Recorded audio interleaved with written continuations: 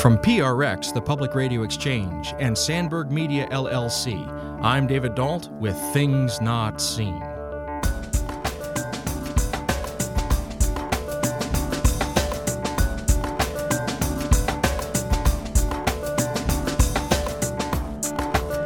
Once you start looking, you notice this erasure all over the place in modern day liberalism.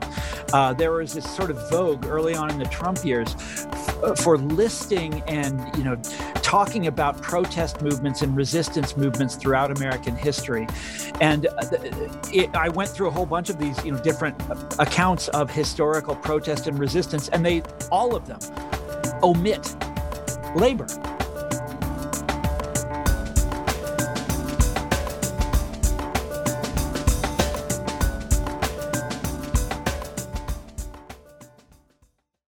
Things Not Seen is made possible in part through the generosity of our Patreon supporters. If you'd like to join them, please go to patreon.com/notseenradio. That's patreon.com/notseenradio. Thank you. Welcome to Things Not Seen. I'm David Dault. Our guest today is Thomas Frank. He's the author of Listen Liberal, Pity the Billionaire, The Wrecking Crew, and What's the Matter with Kansas? A former columnist for the Wall Street Journal and Harper's Magazine, Thomas Frank is the founding editor of The Baffler and writes regularly for The Guardian. He lives outside Washington, D.C., and today we're talking about his recent book, The People Know, A Brief History of Anti-Populism. Thomas Frank, I'm a big fan. Welcome to Things Not Seen. It is my pleasure to be here, sir. Well, so I'm going to start in a little bit of a strange place, and I'm going to ask you to be patient with me. So, years ago, a writer by the name of Peter Lamborn Wilson, writing under the name Hakim Bey, wrote a little essay, a series of essays actually, that are grouped under the name The Temporary Autonomous Zone.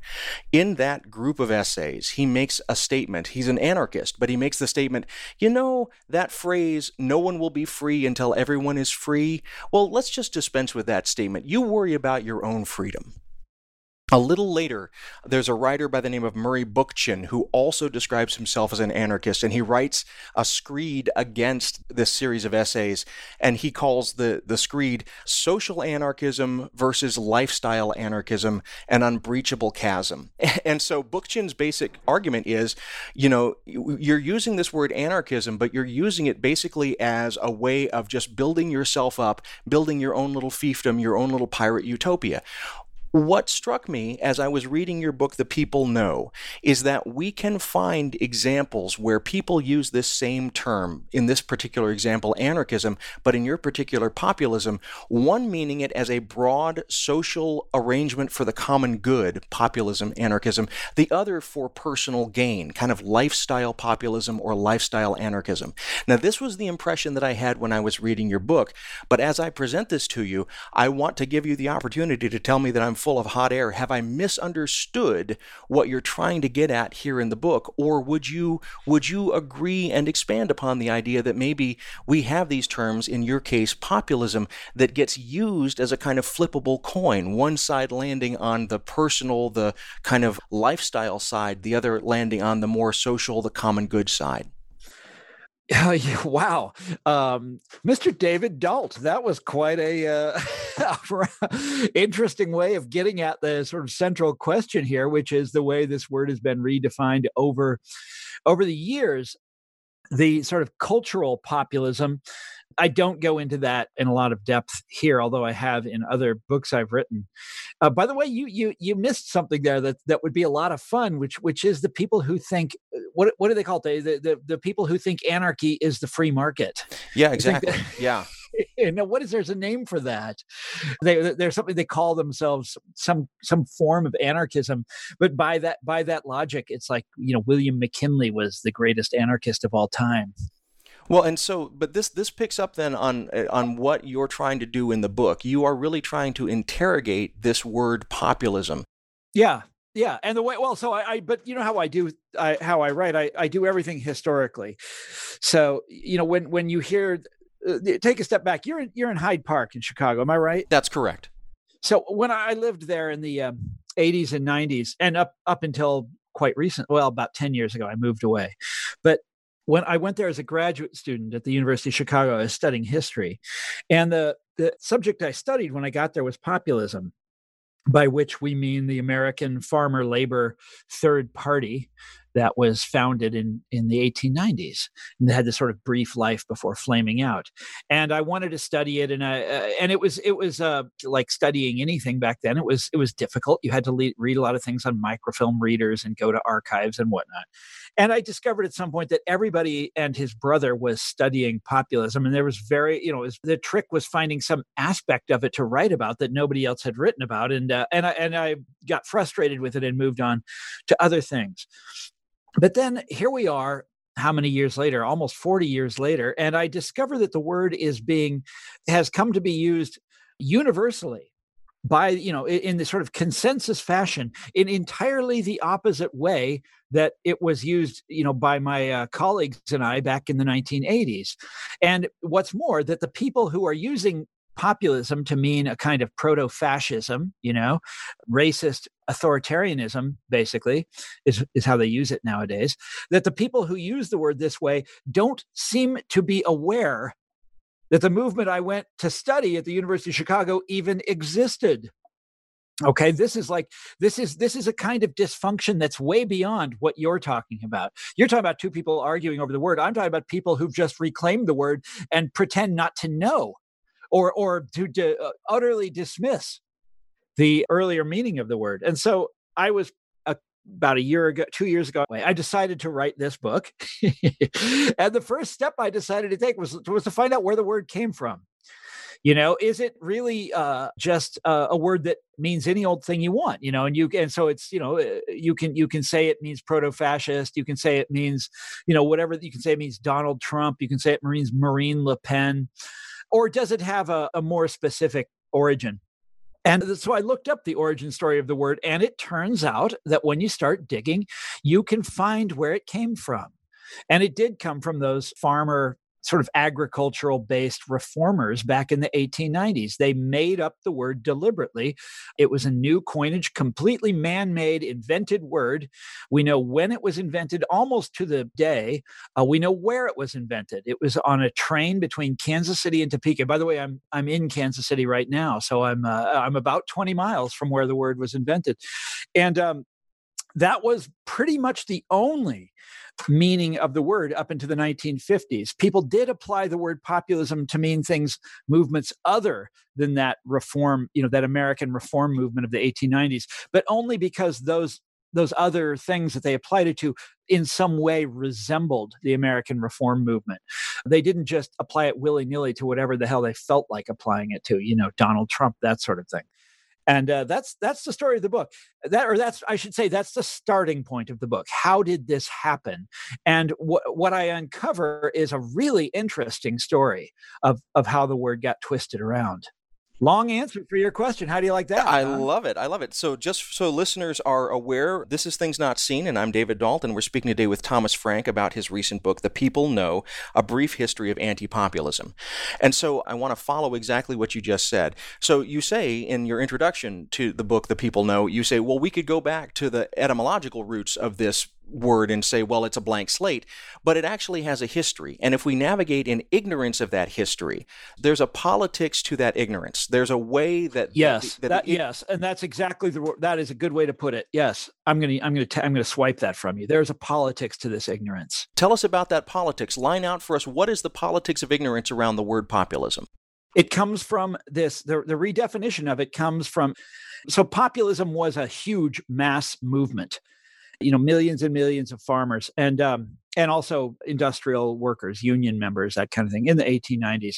And when populism got beaten down, specifically in the year 1896, in the big presidential election that year, the people who beat it down invented a sort of archetype of what populism really meant. Okay, so the populists said what their causes were, and you can go back and look it up. It's easy to do. There's been, as I said at the start, hundreds of books written about these guys, what they stood for, what their causes were. They wanted nationalization of the railroads. They wanted a better currency. They wanted to get off the gold standard. They wanted votes for women. Et cetera, et cetera. They wanted a secret ballot. You can easily find out what populism wanted, and it's a pretty standard reform movement for the period, similar to the Labour Party in England or the Social Democrats in Germany. But the Republican Party in the United States and its various allies, by which I mean the entire journalist, the newspaper establishment of the country, also the academic establishment, also the business establishment, also the clerical establishment, came together in 1896 to attack what they called populism, and they used it as a word for defaming the Democratic candidate this year, whose name was William Jennings Bryan. And they said that what populism really was is it was an uprising of the unfit, that it was people who, society's losers trying to use politics to gain power over society's rightful winners. And so populism was a form of mental illness. It was, they described it in all of these ways. It was anti-intellectualism. It was people who were resisting the authority of expertise. It was bigoted against upper class people. It was unfair to the wealthy and the accomplished, and on down the list. It was, by the way, they also used the word anarchy to describe it all the time, for roundabout reasons that have, do you want to know why they called it that? Yeah, please go ahead. Tell us why they called it that. You're there in Chicago. So they did it. They called them that because William Jennings Bryan was nominated at the Democratic Convention in Chicago. The man who sort of technically presided over that convention was John P. Altgeld, who was the governor of Illinois, and Altgeld had pardoned the Haymarket anarchists. And so Altgeld was always referred to in the East Coast press as the anarchist Altgeld. And they would often say that he was the real power behind populism. In fact, he had nothing to do with it. But that's how they would describe it. So the way they reasoned back then was in the newspapers it's hilarious. Anyhow, there's this hysterical reaction to Bryan, who they called a populist, and there was, the populists did technically endorse him, but they labeled his entire movement populism in order to defame it in this very particular way. Let me ask you then, so one of the ways that this is classed throughout your book, it's classed with the term the democracy scare. And just briefly, if you could tell us how the idea of the democracy scare works in these various politicizations of the word populism. Yes, it's a kind of mass hysteria among the ruling class that that democracy has taken us down the wrong path. Democracy is putting bad people in charge. Democracy is overthrowing rightful elites. And you see democracy scares, they recur with slightly different, variations in theme, but they recur throughout American history. There's another one in the mid 1930s that's in response to the rise of Roosevelt and the labor movement. We're in the middle of one today. And the one today uses the word populism again to describe the enemies, the people, the democracy out of control, the unfit people rising up against their rightful ruling class, their rightful masters, the educated, the experts.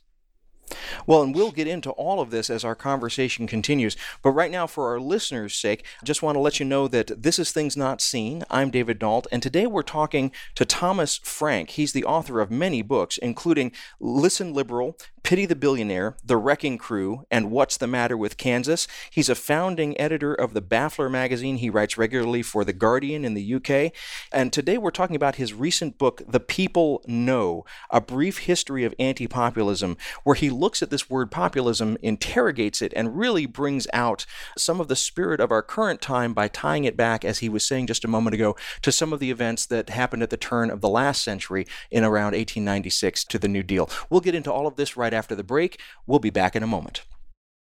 Things Not Seen is brought to you in part by Liturgical Press. Liturgical Press is a trusted publisher of resources on liturgy, scripture, theology, and spirituality. They've evolved to serve the changing needs of the Christian church, and they produce resources for pastoral leaders, teachers, engaged learners, and all leaders looking for quality books on faith and culture. Lit Press books are available at your favorite book retailer and online at litpress.org. That's litpress.org.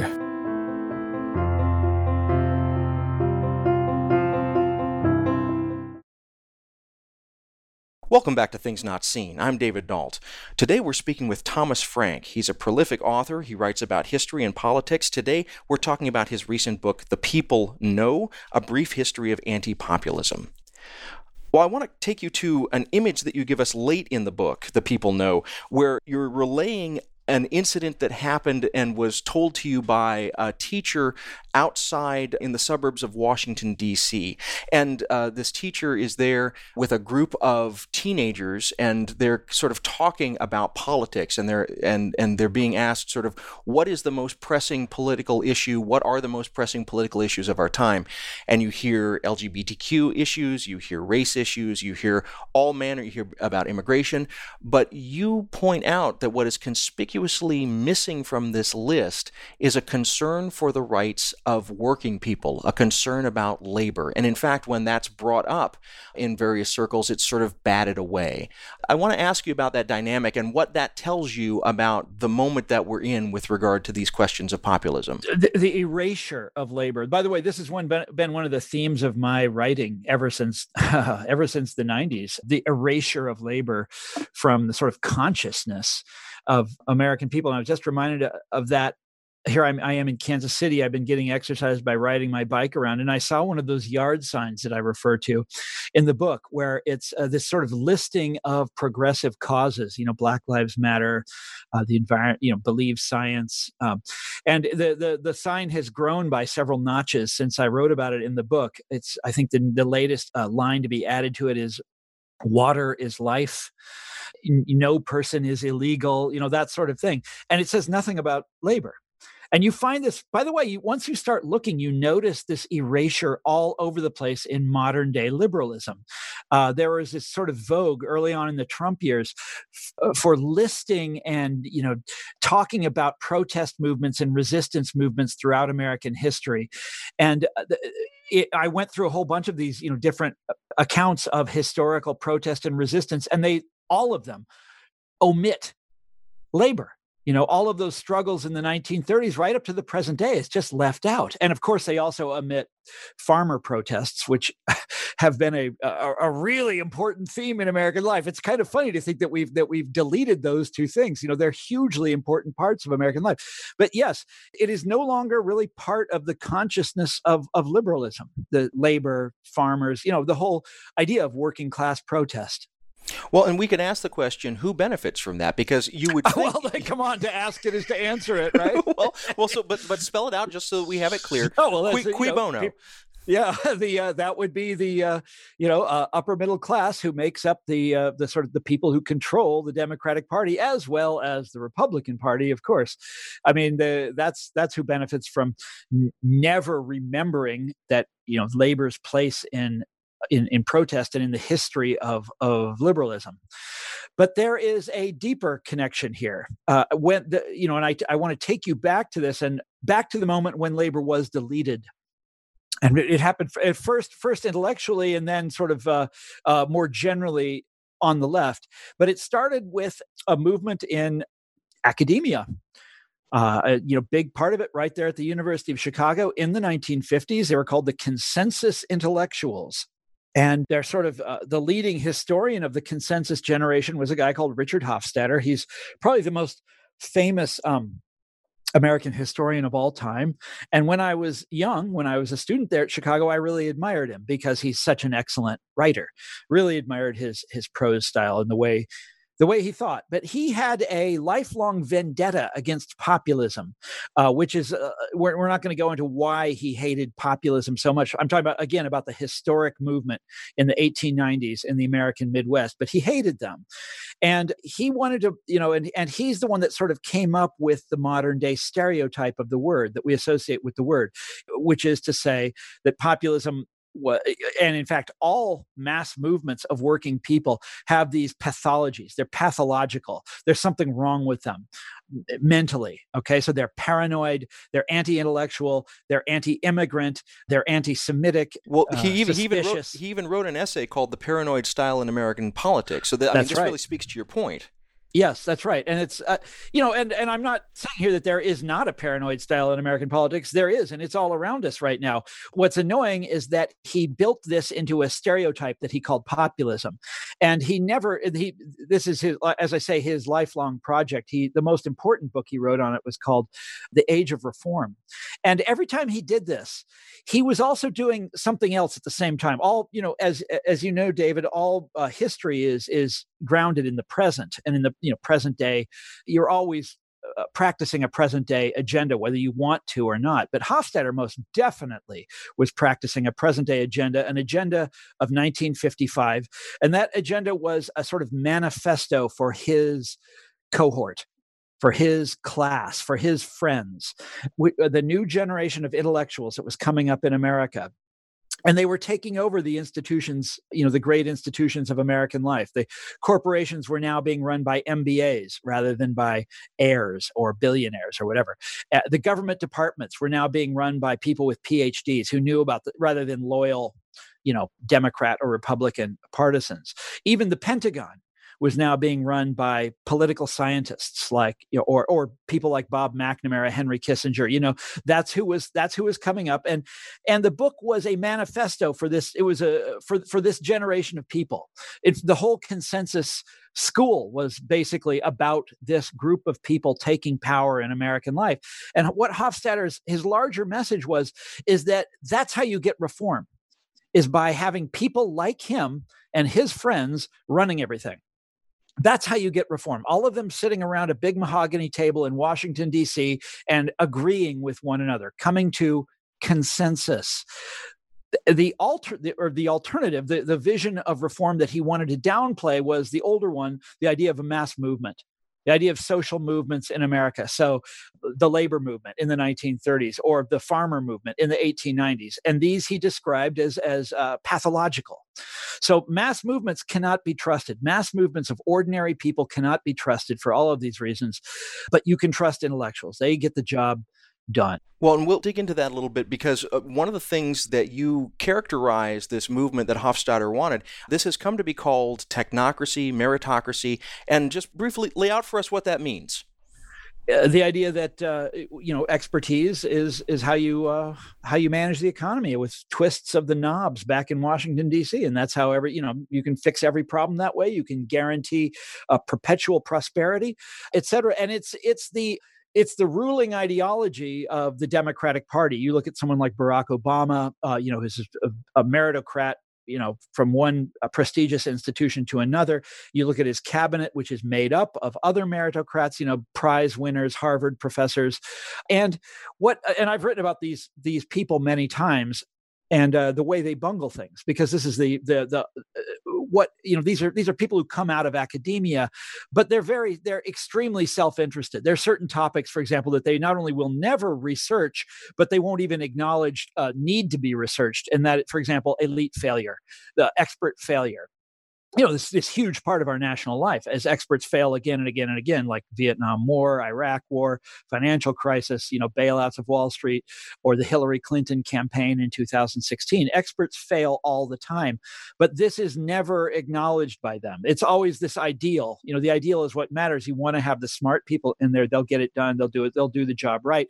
And populism is a sort of a reaction against expertise. That's always how they describe it. Now, what Hofstadter did not admit, and what your modern day anti-populists will never admit, is that Hofstadter derived this theory from that backlash of 1896 that I talked about before, that sort of backlash of the extreme right against William Jennings Bryan. He basically picked that up, dusted it off, and recast it as social science in 1955.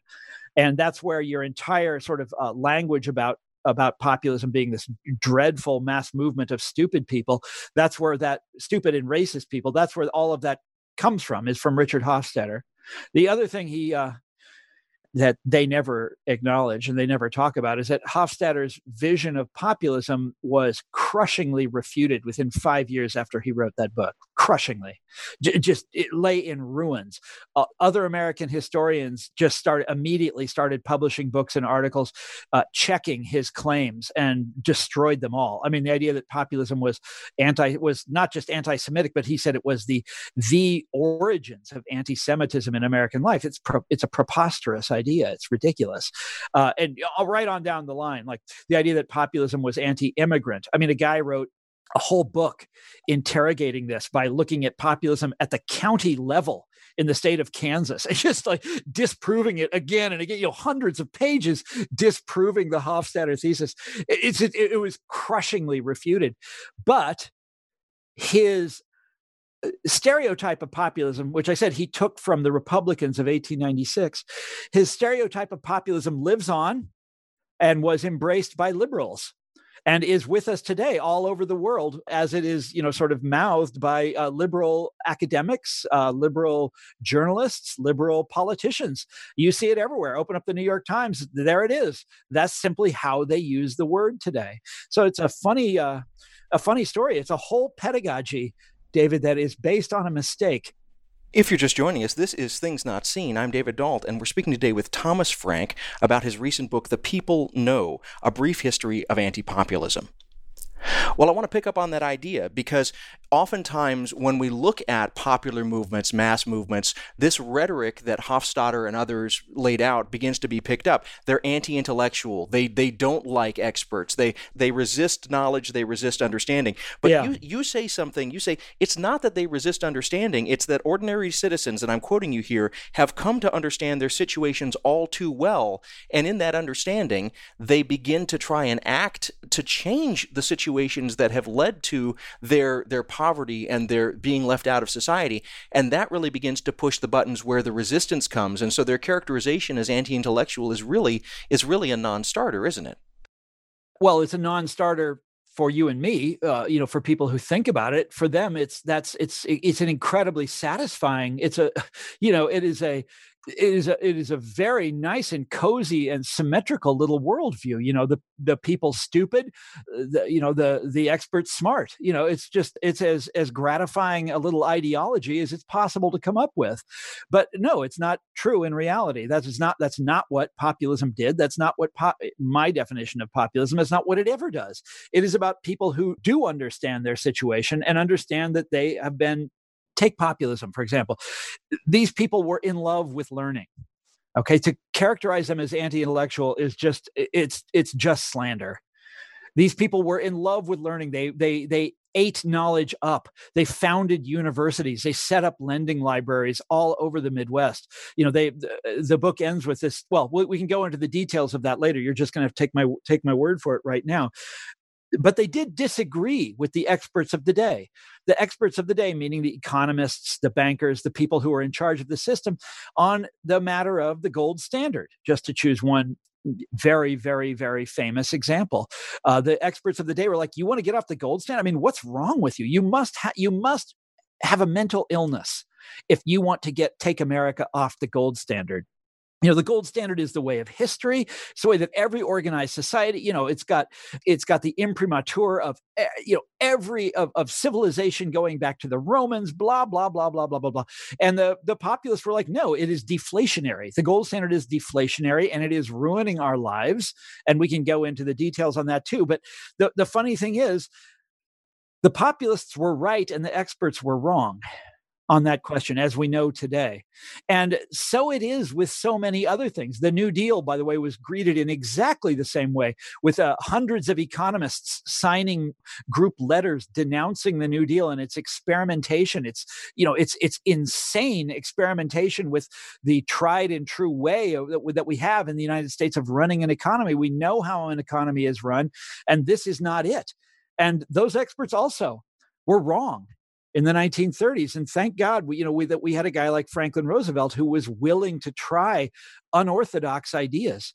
And what I said, I'm sorry, and I know you want to get in here. What I settle on is that populism is not anti-intellectual, but it is usually anti-orthodox. It's usually got some beef with, whatever is the prevailing idea of the day. Just to pick up on that, when we then see this polarity between the meritocrats, the technocrats, the experts, and the populists, the mass movements, which you say love learning but don't necessarily truck with orthodoxy, the rhetoric that then gets used against them is, well, if you want to do any kind of reform, that's not just a difference of opinion. Reform is folly. Reform is insanity. And so it's mental illness. Yeah, mental illness, characterizing the very idea of imagining a system wherein poor people might actually have the means to have a stable living. That itself must be mental illness. Yes, and they said that again and again and again in 1896. They said it again about Franklin Roosevelt, and Hofstadter picked this up and made that into his career. He called it status anxiety. So whenever people who are on their way down in society, when they react in an irrational way, and this was his great theory of American life, and that basically means that poor people cannot complain because it's by definition pathological. It's by definition irrational and scapegoating and that sort of thing.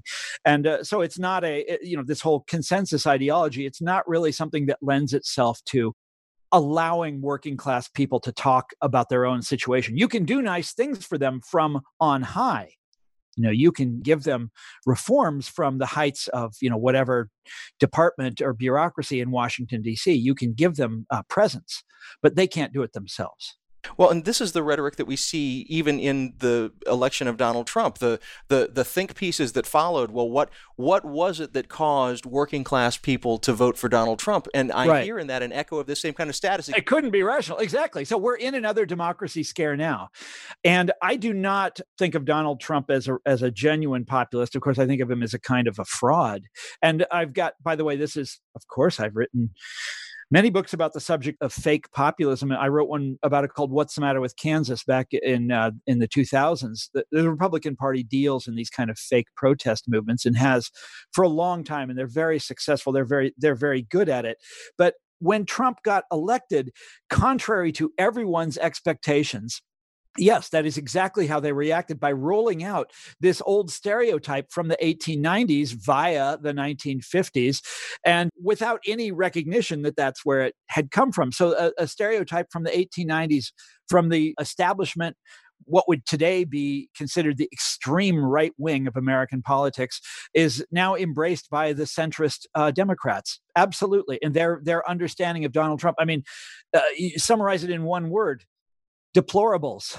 Well, and as we move towards break, just before we get off the subject of Richard Hofstadter, your book is, I'll just say in reading it, it's incredibly well researched, it's meticulous, and one of the things that jumped out to me was when you were discussing Hofstadter, you said, he really didn't use archives very well. He really didn't go very deep in this. And just briefly, you mentioned that scholars kind of went after him after the publication of some of these works, but what's the danger of a scholar like Hofstadter with that kind of position and name really failing to do proper research? Well, as I said, I used to really admire Hofstadter because what he was about was coming up with inventive explanations for things, and that's so his way of practicing history was read a lot of secondary and primary texts, but not digging a lot in the archives, but reading around what other historians were saying, and then coming up with a really inventive theory to explain it all. And the danger, obviously the danger of that is completely missing the picture. But the other danger is that you're going to come up with something that is ideologically flattering to your cohort, but that doesn't hold water. And that's precisely what he did. But I say it's a danger. It's also, that's why he is beloved. That's why he is a great success and still the most famous American historian of all time. If you're just joining us, this is Things Not Seen. I'm David Dault, and we're speaking today with Thomas Frank about his recent book, The People Know, A Brief History of Anti-Populism. We'll be back in a moment. Hey folks, this is David. Thank you for listening, and thank you for supporting the work that I do. As you're probably aware, in addition to this show, I help produce a number of other programs about culture and faith. One of them is the Commonweal podcast, produced by my friends over at Commonweal Magazine. For almost a century now, Commonweal has staked a claim for Catholic principles and perspectives in American life and for lay people's voices within the church. Their podcast features a wide spectrum of voices discussing art, politics, religion, and civil society. Each episode offers 3 or 4 segments that amplify the pages of the print magazine and move into new frontiers. I've been a reader of Commonweal for a long time, and I'm thrilled to share this new podcast with you, whether you're a longtime reader yourself or just discovering it for the first time. You can find the Commonweal podcast on Spotify, Google Play, and Apple Podcasts, as well as on their website, commonwealmagazine.org/podcast. That's commonwealmagazine.org/podcast. Welcome back to Things Not Seen. I'm David Dault. Each week on our program, we bring you a rich conversation about culture and faith. Today, we're speaking with Thomas Frank, author of books like What's the Matter with Kansas? And we're talking about his recent book, The People Know, A Brief History of Anti-Populism. Well, within Catholic thought, there's a concept called subsidiarity, and I'll briefly define it for you. Subsidiarity is an organizing principle that says that matters ought to be handled by the smallest, lowest, or least centralized competent authority, and that political decisions should be taken at the local level if possible, rather than by some kind of centralizing authority. I'm interested in that because when you're talking about populism, there's I think a misconception about populism that it's very anti-government. That's not what you're saying in your book, The People Know. Instead, there are times when populists are really in favor of government kind of stepping in and doing things. Tell us about that dynamic. Absolutely. Yeah. Well, I mean, these are small farmers. They probably wouldn't have disagreed with what you just said. They, of course, they wanted control over their own lives. But in order to achieve that, they were in a world of unregulated monopolies. You got to remember, put yourself in the 1890s. A railroad is a monopoly by definition to the people. It's what they call a natural monopoly to the people who live along its tracks. It's the only choice they have. And the banks, of course, control people's lives. You have no way of exerting a force over the banks, but they control every aspect of your life, or the local merchants in your town. And populism wanted the government to step in and do something about this and make it possible for them to regain control over their own lives. So nationalizing the railroads was part of that idea. They also had this other, here in Kansas at least, they had this scheme where the various state legislatures that were controlled by populists, like meaning Nebraska, Kansas, and they came close in Texas, they would build their own railroad, down to the Gulf of Mexico in Texas and export their products that way, this sort of thing. They wanted the Federal Reserve was in some ways was a very populist kind of idea. It hasn't worked out that way at all, but the idea behind it was a very populist one. Regulate the banks, make sure that that banking policy in this country, interest rates in this country is established not by some guy in a private office on Wall Street in New York City, but instead is established by the government, which is technically the agent of all of us. That's the idea behind it. These wars over banks, that go on and on and on in this country, over interest rates and over how the economy should be run. So that's, by the way, there's another really interesting aspect to this that I don't know if you're thinking about. I'm not a Catholic. I was raised a Protestant. But what you see now, so let me take a step back. There was a historian named Larry Goodwin, wrote a famous book about populism in the 1970s. And when I say that, I mean the movement in the 1890s. And he later in life became a theorist of populist movements, of the labor movement, the civil rights movement. And how do you build a movement like that? He was fascinated by that subject. How do you build a movement like that? These are mass movements of working class people, and this is how you bring, it's the opposite theory as Hofstadter. This is how you bring change in American life. This is how you shake things up, is with these gigantic mass movements of working people. How do you build one? And one of the terms that he used when he was describing this was ideological patience. You're working with ordinary people who are not highly educated. They may want to be, they may be interested in ideas, but they don't know the lingo. They don't know what they're supposed to say. They don't know whatever the current terminology is. And it is fascinating to me that our present day idea of how to build the left is the opposite. It is endlessly to scold. Well, what strikes me about that is the power of something like the Highlander Folk School in the 1930s to the 1950s. So I left them out of the story. But yes, that's so you know that. Okay. Yeah, but what's interesting to me is that Miles Horton, one of the founders of Highlander, was trained at Union Theological Seminary. He's thinking in these kind of religious terms, even though he wouldn't necessarily use that language in building popular movements. He studied how exactly, and I haven't read Larry Goodwin, but I imagine what Larry Goodwin is picking up on as well, is that there's a certain type of patience when you're evangelizing. You can't just go in and say you're a sinner, you're dead. You have to actually be patient with the people where they are. Am I hearing that correctly, or would you say it a different way? That is exactly correct. And you're describing one of the sort of foremost populist institutions in American life that trained a lot of the great civil rights leaders, and this is where reform, that is the tradition that reformers come out of in American life, and you brought me right back to the 1930s, this sort of great decade in not only politics, but in art and culture of reverence for the common people. You think of the Grapes of Wrath, you think of the WPA murals, you think of Woody Guthrie, and today it's as though all that is gone, and we expect change to happen if we just yell at people enough and tell them what screw ups they are. By the way, populism had a lot of religion. It had a religious sensibility, but they had to stay away from religion because obviously that's you can't have a movement like that that has a particular religious bent to it, where you'd be excluding a lot of people, because you had like a lot of your sort of town atheists in it. People who are into Robert Ingersoll were prominent in populism. Eugene Debs, who was as Christ-like a figure as America has ever produced, but was at the same time an atheist. All these guys were populists. Well, what's interesting to me as we begin to talk about the kind of parallels that we see between religion and populism is you then focus in the 1970s and 80s on the figure of Pat Buchanan, who takes religion and takes populism, but then kind of does the flip that we're talking about. Tell us a little bit about Pat Buchanan. So Pat Buchanan is, for me, the great evil genius of fake populism, of building these kind of replicas of mass movements and leading people in a very different direction, using the same language, superficially the same language. He's a very, very intelligent man, but you look at the history of his career. So Pat Buchanan, as we all know, ran for president several times as an independent, or first as a Republican and then as a third party candidate. But before he did that, he was a speechwriter for Richard Nixon.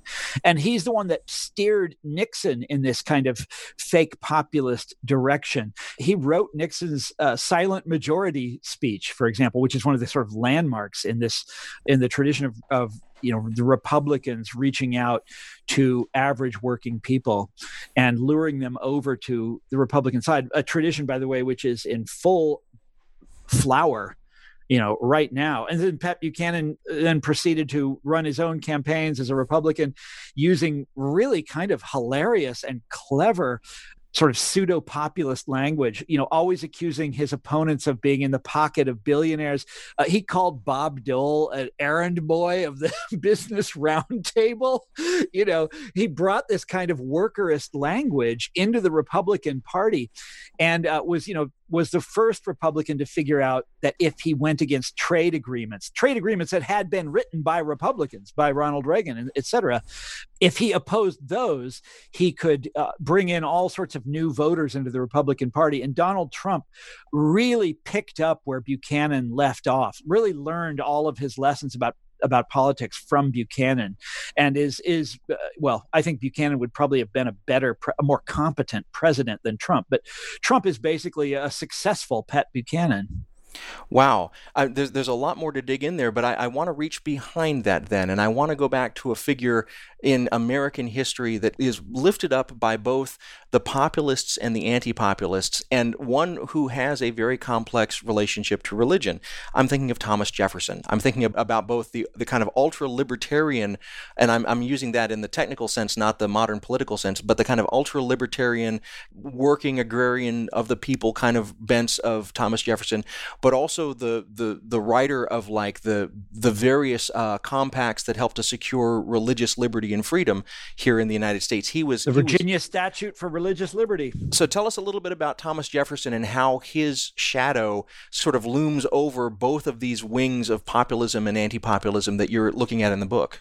Well, let me preface this by saying I was an undergraduate at the University of Virginia, which is founded by Jefferson, and he even designed all the buildings, and he is, or was at the time back in the 80s, was sort of worshipped as a kind of household god there. And there are people who know so much more about Thomas Jefferson than me. There's a 7-volume biography of him and that kind of thing. And but he is the way the populists read their Jefferson, the way they saw Thomas Jefferson, he was the guiding spirit of American radicalism. And I don't just mean the stuff about yeoman. He wanted a country of independent yeoman farmers. They liked that. Obviously that's very flattering if you are a yeoman farmer, but they also saw, something more than that. His opposition to banks and corporations, his hatred of social hierarchies of nearly every kind, his opposition to orthodoxy even. I mean, it really is Thomas Jefferson's country. And it's funny, we have so much trouble dealing with his legacy now. I mean, it's not funny. It's obvious, Jefferson's legacy is really, really problematic and troubled. To imagine, by the way, I took a tour of Monticello recently, and I took the slave tour. I decided I wanted to, I never knew about that sort of aspect of his life, and it was absolutely fascinating. One of the facts that I didn't know, and it really changes your idea of Jefferson, the desk on which he wrote the Declaration of Independence, all men are created equal. The desk on which he wrote that was carved by a slave. It sort of blows your mind. That really is. And when we think about these stories, when we think about the stories that we tell ourselves, you said earlier that history is sort of sung in the present, that history is really done from the present. I'm thinking about the storytellers that we turn to, and you get your title, The People Know, from a flipping of, you say it's now an unknown poem, mostly by Carl Sandburg, a body of poems called The People Yes. I happen to know Sandburg pretty well. I named my production company after him, so I was very happy to hear.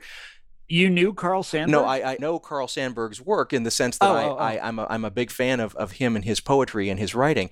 But I'm wondering, as we're coming to the end of our conversation, when you look back and you saw Carl Sandburg sort of talking about the people laughing and talking about and all that. Tell us a little bit about. I love that poem. So that's you're in Chicago, and yes. You know it, and it's overquoted in Chicago. But I was comparing the sort of the glum, censorious, scolding liberalism that we live with today.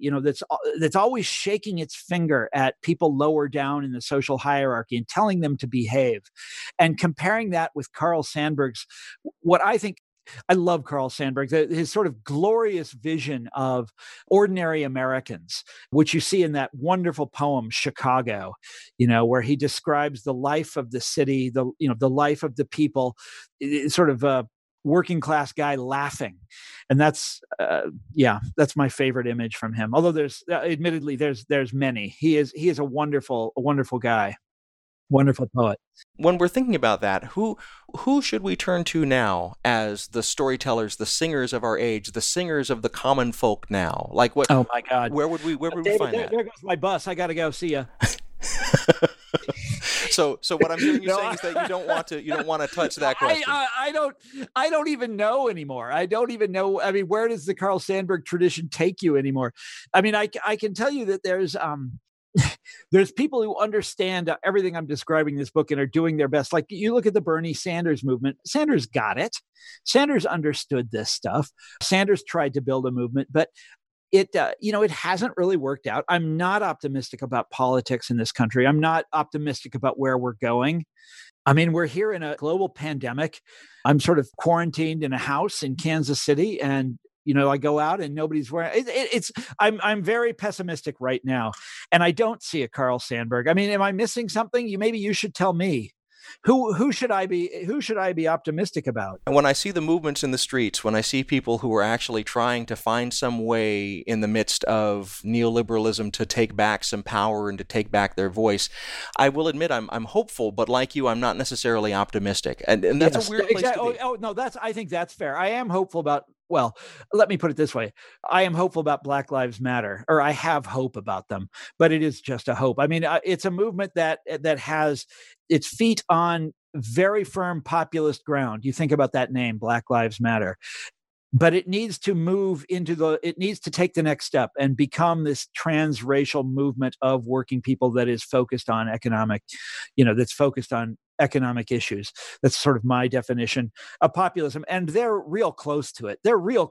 And I look forward to the day they take that step, but it's almost as though our civilization is set up to make that impossible. And immediately you have all this, the woke capital that is trying to swipe the righteousness of this movement. It's all over the place. And I hope they take that next step, but I don't know. Well, Thomas Frank, I am such a fan of your writing. I've followed you when you were writing for Harper's. I have read others of your books. I'm so grateful to get the chance to talk to you. This is a big thing for me, and I very much enjoyed and learned from your book, The People Know. I hope that we will have more opportunities to go into these issues in the future. I would love for you to come back and be on the show. Thank you so much for taking the time, and thank you for writing the book. Hey, it was my pleasure, and thank you for having me on your show. And say hello to my favorite city, Chicago, Illinois. A former columnist for the Wall Street Journal and Harper's Magazine, Thomas Frank is the founding editor of The Baffler and writes regularly for The Guardian. He's the author of Listen Liberal, Pity the Billionaire, The Wrecking Crew, and What's the Matter with Kansas. He lives outside Washington, D.C., and today we're talking about his recent book, The People Know, A Brief History of Anti-Populism. Things Not Seen is produced by Sandberg Media, LLC. We're distributed nationally by PRX, the Public Radio Exchange. Today's show was recorded at the William Adams Studios in beautiful Hyde Park, here on the south side of Chicago, Illinois. Our studios have a home courtesy of the Zygon Center for Religion and Science, part of the Lutheran School of Theology at Chicago. Neither Zygon nor LSTC are responsible for the content of this program. Our theme music is composed by Gene Kija. Our show is made possible in part by the generosity of supporters on Patreon. You can find out how to help us create great programs by going to patreon.com/NotSeenRadio. You can follow us on Twitter at NotSeenRadio. Visit us on Facebook and like our page to receive regular updates about the show and find out more about our guests.